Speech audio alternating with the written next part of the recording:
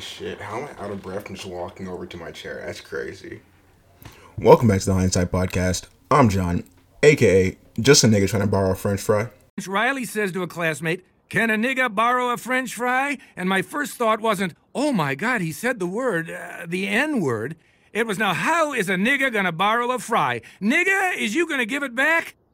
Fucking love the Boondocks, man. That show is so hilarious. I got into Boondocks like super late. But I remember I had some friends. Back when I was in 5th grade, I had a friend who he watched it all the time. He loved it. And would tell me about it. But at that time, I don't even think we had fucking cable. So I couldn't really watch it. And streaming wasn't a thing when I was in 5th grade. So it took me 6, 7 years before I actually got into it. But man, that show was fucking hilarious. Highly recommend it. One of the better cartoons out there. Anyways, I got a crazy story for you today. Or not even a crazy one. It's more a funny story for you today. Well, not for the episode. But okay, I have a funny story about what happened today. Okay, that's what I'm trying to say. So I really rarely, but yeah, I rarely go on social media at all. And that's all social media platforms in general. I'm rarely on social media. And so Snapchat, for instance, I probably go on Snapchat once every 2 weeks, max, and I'll just open all the stuff that people had sent to me or whatever. Never really respond. I don't really care. And Snapchat kind of makes no sense to me because it's having a conversation over Snapchat is the exact same thing you can do over text, but now you're just putting a picture behind it, and half the time the picture has nothing to do with what you're talking about. So what's the point of doing that? It's none of that makes sense to me anyway. But today, I want to take a quick video of something at the office that I was at. I do delivery in an office. And they had these really cool elevators, but that's besides the point. But I want to take a quick video of it. So I opened up Snapchat, and then on Snap, if it's someone's birthday, they have a little cake emoji next to their name. And I saw it's Jay's birthday today, and me and Jay are best friends now. All that happens in the allegory of Drug Dealer Story. We're best buddies, but I never actually knew his birthday because we became friends after his birthday, so it didn't apply last year. And he's only told me his birthday one time. It was just in passing. It's I didn't remember it. And usually I put people's birthday in my phone, but once again, it was in passing. I didn't really remember it. So I see that it's his birthday, and I immediately call him. And I'm "Hey, happy birthday." And he's just "Oh, it's so nice. You actually remember it. That's so nice of you." And I'm "Of course I remember. I'm your best friend. How could I forget your birthday?" Man, I'm fucking grimy. Oh man. Man, I played it off I freaking remember it. I'm the freaking greatest friend in the world. Played it off real well. So it's the one time social media actually helped me. But anyways, it is Friday, February 5th. And February 5th is a pretty important day to me because this day, 2 years ago, 2019, was my last day of rehab. It was my last day in. And that's kind of what we're going to talk about today. Not my last day exactly, but more so my time in rehab, I guess, just a little bit. Because I talk about the social part of rehab. That's where all the crazy stories come from the Tales from Rehab series, those 2 parts and the other parts that are to come. But I don't really ever talk about the actual rehabilitation part of rehab. You know what I mean? And rehab was actually a really important time in my life, actually. 'Cause I was there for 2 months, a little over 2 months. And it's in those 2 months, those 2 months, things that I learned, and not even necessarily from the classes, but from meeting people, seeing other people struggle and how they've, handled recovery. And also just taking a break and being sober for the first time in pretty much 3 years. And it allows you to think clearly for once, and you can actually look at yourself and see what's going on and see if you have a problem. Because the catch about addiction and being an addict is when you're in your addiction, when you're deep into your addiction and you're doing your DOC, you never actually see a problem with it, right? You always find a way to reason with yourself and to level with yourself. And it's okay, yes, I've been doing this for this long, and yes, I've been spending so much money on this, and I'm starting to ignore my important responsibilities to do drugs instead. But it's fine because at least I'm not homeless or whatever. You try to make try to make it seem okay. And, it's like going to rehab and taking that time out, taking that time away from the addiction made me actually realize how much of a problem that I had. Because, like, freshman year of college, 2016, I was 180 pounds, right? I'm 6'3", pretty athletic build. I played soccer my entire life. And I was doing pretty well muscularly. It's about 180 pounds. Going into rehab, I weighed 108 pounds. So I was 6'3" and 108 pounds. Like, I was so fucking skinny. And, like, I remember, like, looking at myself in the mirror as I was losing all this weight. I never saw a problem with it. And after being sober for a couple of days and looking at myself in the mirror, I realized how, like, fucked up I looked. Like, my face was pretty much sunken in. I was just skin and bones. But it's just like, during my addiction time, you just ignore it. You think it's fine. You think it's normal. You don't actually care about that stuff. And, like, I know yesterday I kind of talked about how, like, when I got out of rehab, I didn't really want to be sober at the time. But what I learned in rehab and about the experience that I had in rehab, like, they stuck with me. So even though I didn't want to be sober at the time, I kept trying to run away from my problems. Eventually they caught up to me, and the lessons that I had learned in rehab, like, I actually let them, I don't know, like, permeate my brain. And I actually took them seriously and actually tried to better myself and better who I am. And that happened, like, later in 2020, kind of like in the March time. We'll get to, like, good jazz. But, like, rehab that was the first time I cried in 7 years, I think, at that point. Like, I had pushed down all my emotions for so long and just kept running away from all, like, the shit that I had to deal with before, just ignoring it and just kept pushing past it. But yeah, no, I fucking cried. And it wasn't even like a little couple teardrops. No, I fucking ugly cried. And it wasn't even like it was in private either. I ugly cried. And I was sitting in the front of a room looking at like 15 different people fucking ugly crying and like snot coming. It was it was a mess, but it was so like relieving. Like, it felt so good to cry. Cause I just hadn't let all that emotion out in so long. It was actually that moment that recontextualized everything for me.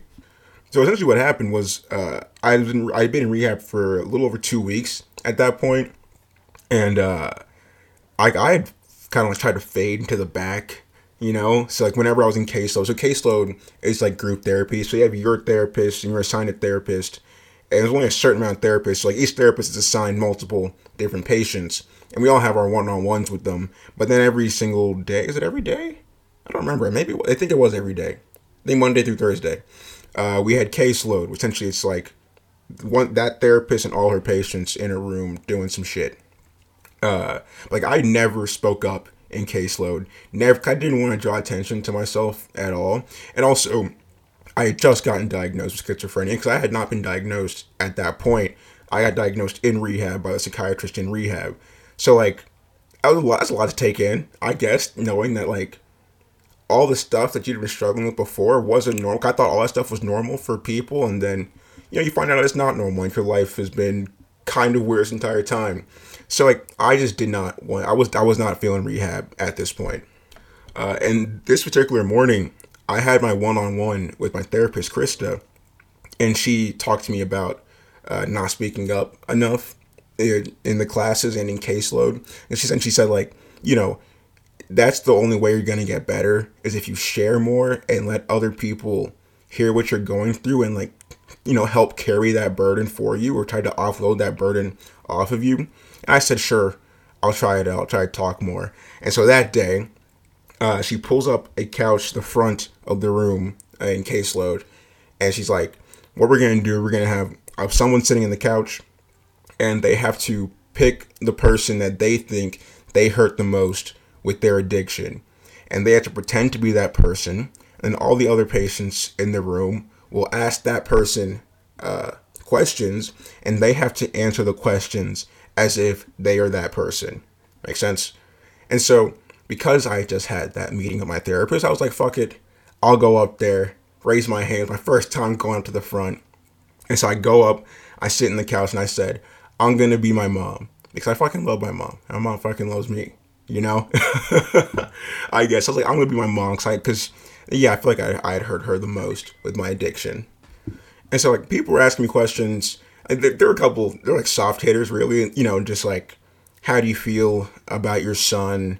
You know, like how do you feel finding out about your son's like addiction? And he's been hiding a bunch of stuff. How do you feel about your son being in rehab? All that shit. And I was doing pretty well. 'Cause, like, I know my mom. Like, me and my mom are really close. So like it was pretty easy for me to answer those questions as my mom. Man, this one fucker, man. This one dude named Nick. And like I hate him for it, but I had to appreciate what he did because he knew what I needed. And so he raised his hand, you know, I picked him or whatever, and he said, "How did you feel when you saw your son overdosing and dying in front of you?" And I paused for a second, looked at the ground, looked back up at Nick, and just started fucking crying. Like, I broke down. Because, like, it was the first time that I wasn't just thinking about myself, you know? Like, I remembered, like, I went back to that night and, like, looking up at my mom's face and, like, seeing, like, the fear, like, in her face and, like, the worry and the stress. And she was crying and my dad was trying to call the ambulance. And it's, like, it was, like, I put myself in her shoes for, like, the first time. And it shit just fucking broke me. Like, cause I don't have a fucking kid. I mean, I have a dog. He's like my son. If anything happened to him, like, it would hurt. But like, I can't imagine, like, looking at your son that you've raised for 20 years at that point, like, that you've cared and loved for and tried to do everything for, and like, you're just seeing him die because of his own decisions.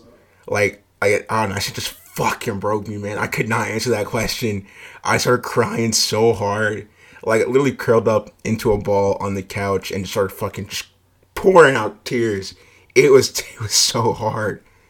And like, after I like mustered out a response, after like 6-7 minutes just silence of me crying, my therapist followed up that question with like, "What do you think John would want to hear from you right now?"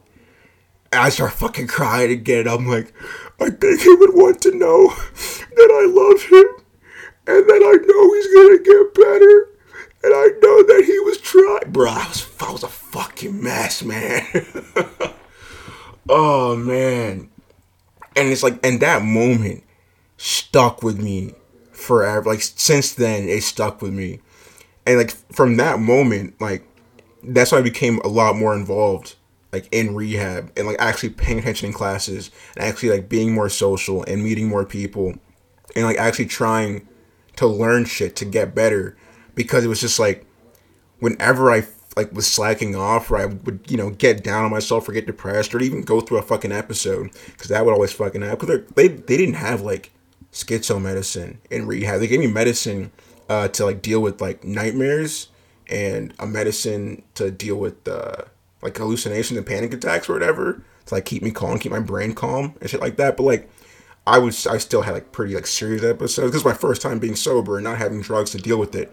So like, that was a big mess. But whenever I felt like giving up on rehab, essentially, when shit was getting bad, like, I remember that moment, and I remember how my mom felt, or how at least how I think my mom felt in that moment. I'm like, I cannot do that to her again.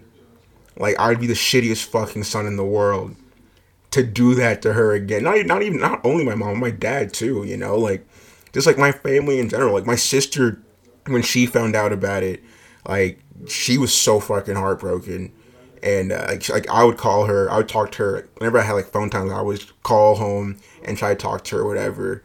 And like, you know, hearing her how like concerned she would be about me, and she would make sure I'm eating while I was in there and make sure I'm keeping track of my weight to put more weight on to get healthy again. And it's like, how selfish would it be for me to put my family through that shit again? Like, even if I don't care about myself, my own well-being, like, I care about my family a lot, and like, I wouldn't want to hurt them like that again, you know.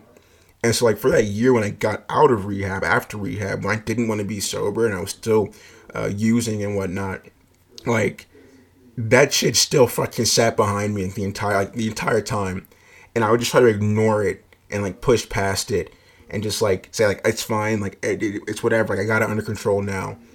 But like I couldn't run away from it forever, and that's eventually how I decided. I got to the point where I was like, okay, I do need to fix my shit. And I do need to actually get better because like if I say that I actually care about my family and I care about myself, and I don't want to put my family through that again or my friends through that again, like I should actually put effort into actually doing it. You know what I mean? But like, main point is I appreciate rehab. I appreciate the rehab center that I went to, the recovery village. Like I appreciate all the people that were there. I appreciate the techs that were there that like, believed in me. You know what I mean? And like I don't know. Like I remember going there. I hated it, and I was pissed off. I had to go to rehab. But if I had not gone to rehab, I would have OD'd again for sure, and this time probably wouldn't have made it out. So like, I'm thankful for it. It's all great. I guess I could say it's all great. Because like I'm happy with who I am now, right? Like I mean, it wasn't all rehab that got me here, but it was rehab that started me on the journey to get me here. And like I'm still improving every single day. I'm trying to be a better person every single day. But the person that I am now, if I compare it to the person that I was in 2019 when I was leaving rehab, 10 times better. Like like John now would look at John then and just say, buddy, tough it out. Like stop being a little bitch. Tough it out. And don't worry, it'll get better. And like life isn't gonna get easier or anything like that, but you will become better at dealing with the shit. And it's okay to be hurt and sad, but you don't gotta fucking do drugs to fix it. I don't know. There's so much I would say to younger me. Like there's so much fucking shit I'd say to younger me. But hey, everything that has happened in the past is why I'm here today, and I'm happy with where I'm at. So I wouldn't take anything back at all. Man, good times, good times. If you ever struggle with addiction or anything like that, like, hey, rehab isn't the worst thing in the world. Go to a good one, actually. Like, some rehabs are actually fucking shitty, but hey, rehab is pretty great. Even if you don't want to go to rehab, just talk to somebody about it. Like, talking to someone about it helps because it gets it out, because when you keep it inside and you're just like, and you're the only one looking at it, you can't look at it from all angles. Like, your judgment is very skewed, mostly because of, like, your addiction. And so just talking to someone about it, someone that actually like isn't gonna judge you or like isn't gonna look at you weird or hate on you for your struggles you're going with. Just talk to them about it, and shit'll get easier. I promise. Well, actually, shit won't get easier, probably not, but you will get better at dealing with hard shit. I promise. Anyways, if you like that episode, you like this podcast, you love what I'm doing around these parts, give it a like, give it a rating, give it a share with your friends, because good friends give friends great, actually good things, or great things. If you think this podcast is great, that'd be great. Anyways, if you want to follow me on social media and any of that good jazz, it is at Guy Without a Hat on Instagram and Twitter. We'll be here tomorrow, 8 a.m., of course, with another story, because it is the weekend. Oh, Super Bowl's this weekend, too. Who you got winning? I want the Bucks to win, but I think the Chiefs are going to win. I don't even like Tom Brady, but, like, I just want him to, like, win because of Belichick. It's like a slap in the face to Belichick. It's just, like, the pettiest shit. If you leave a team and then win your first year out, like, that's some swaggy shit.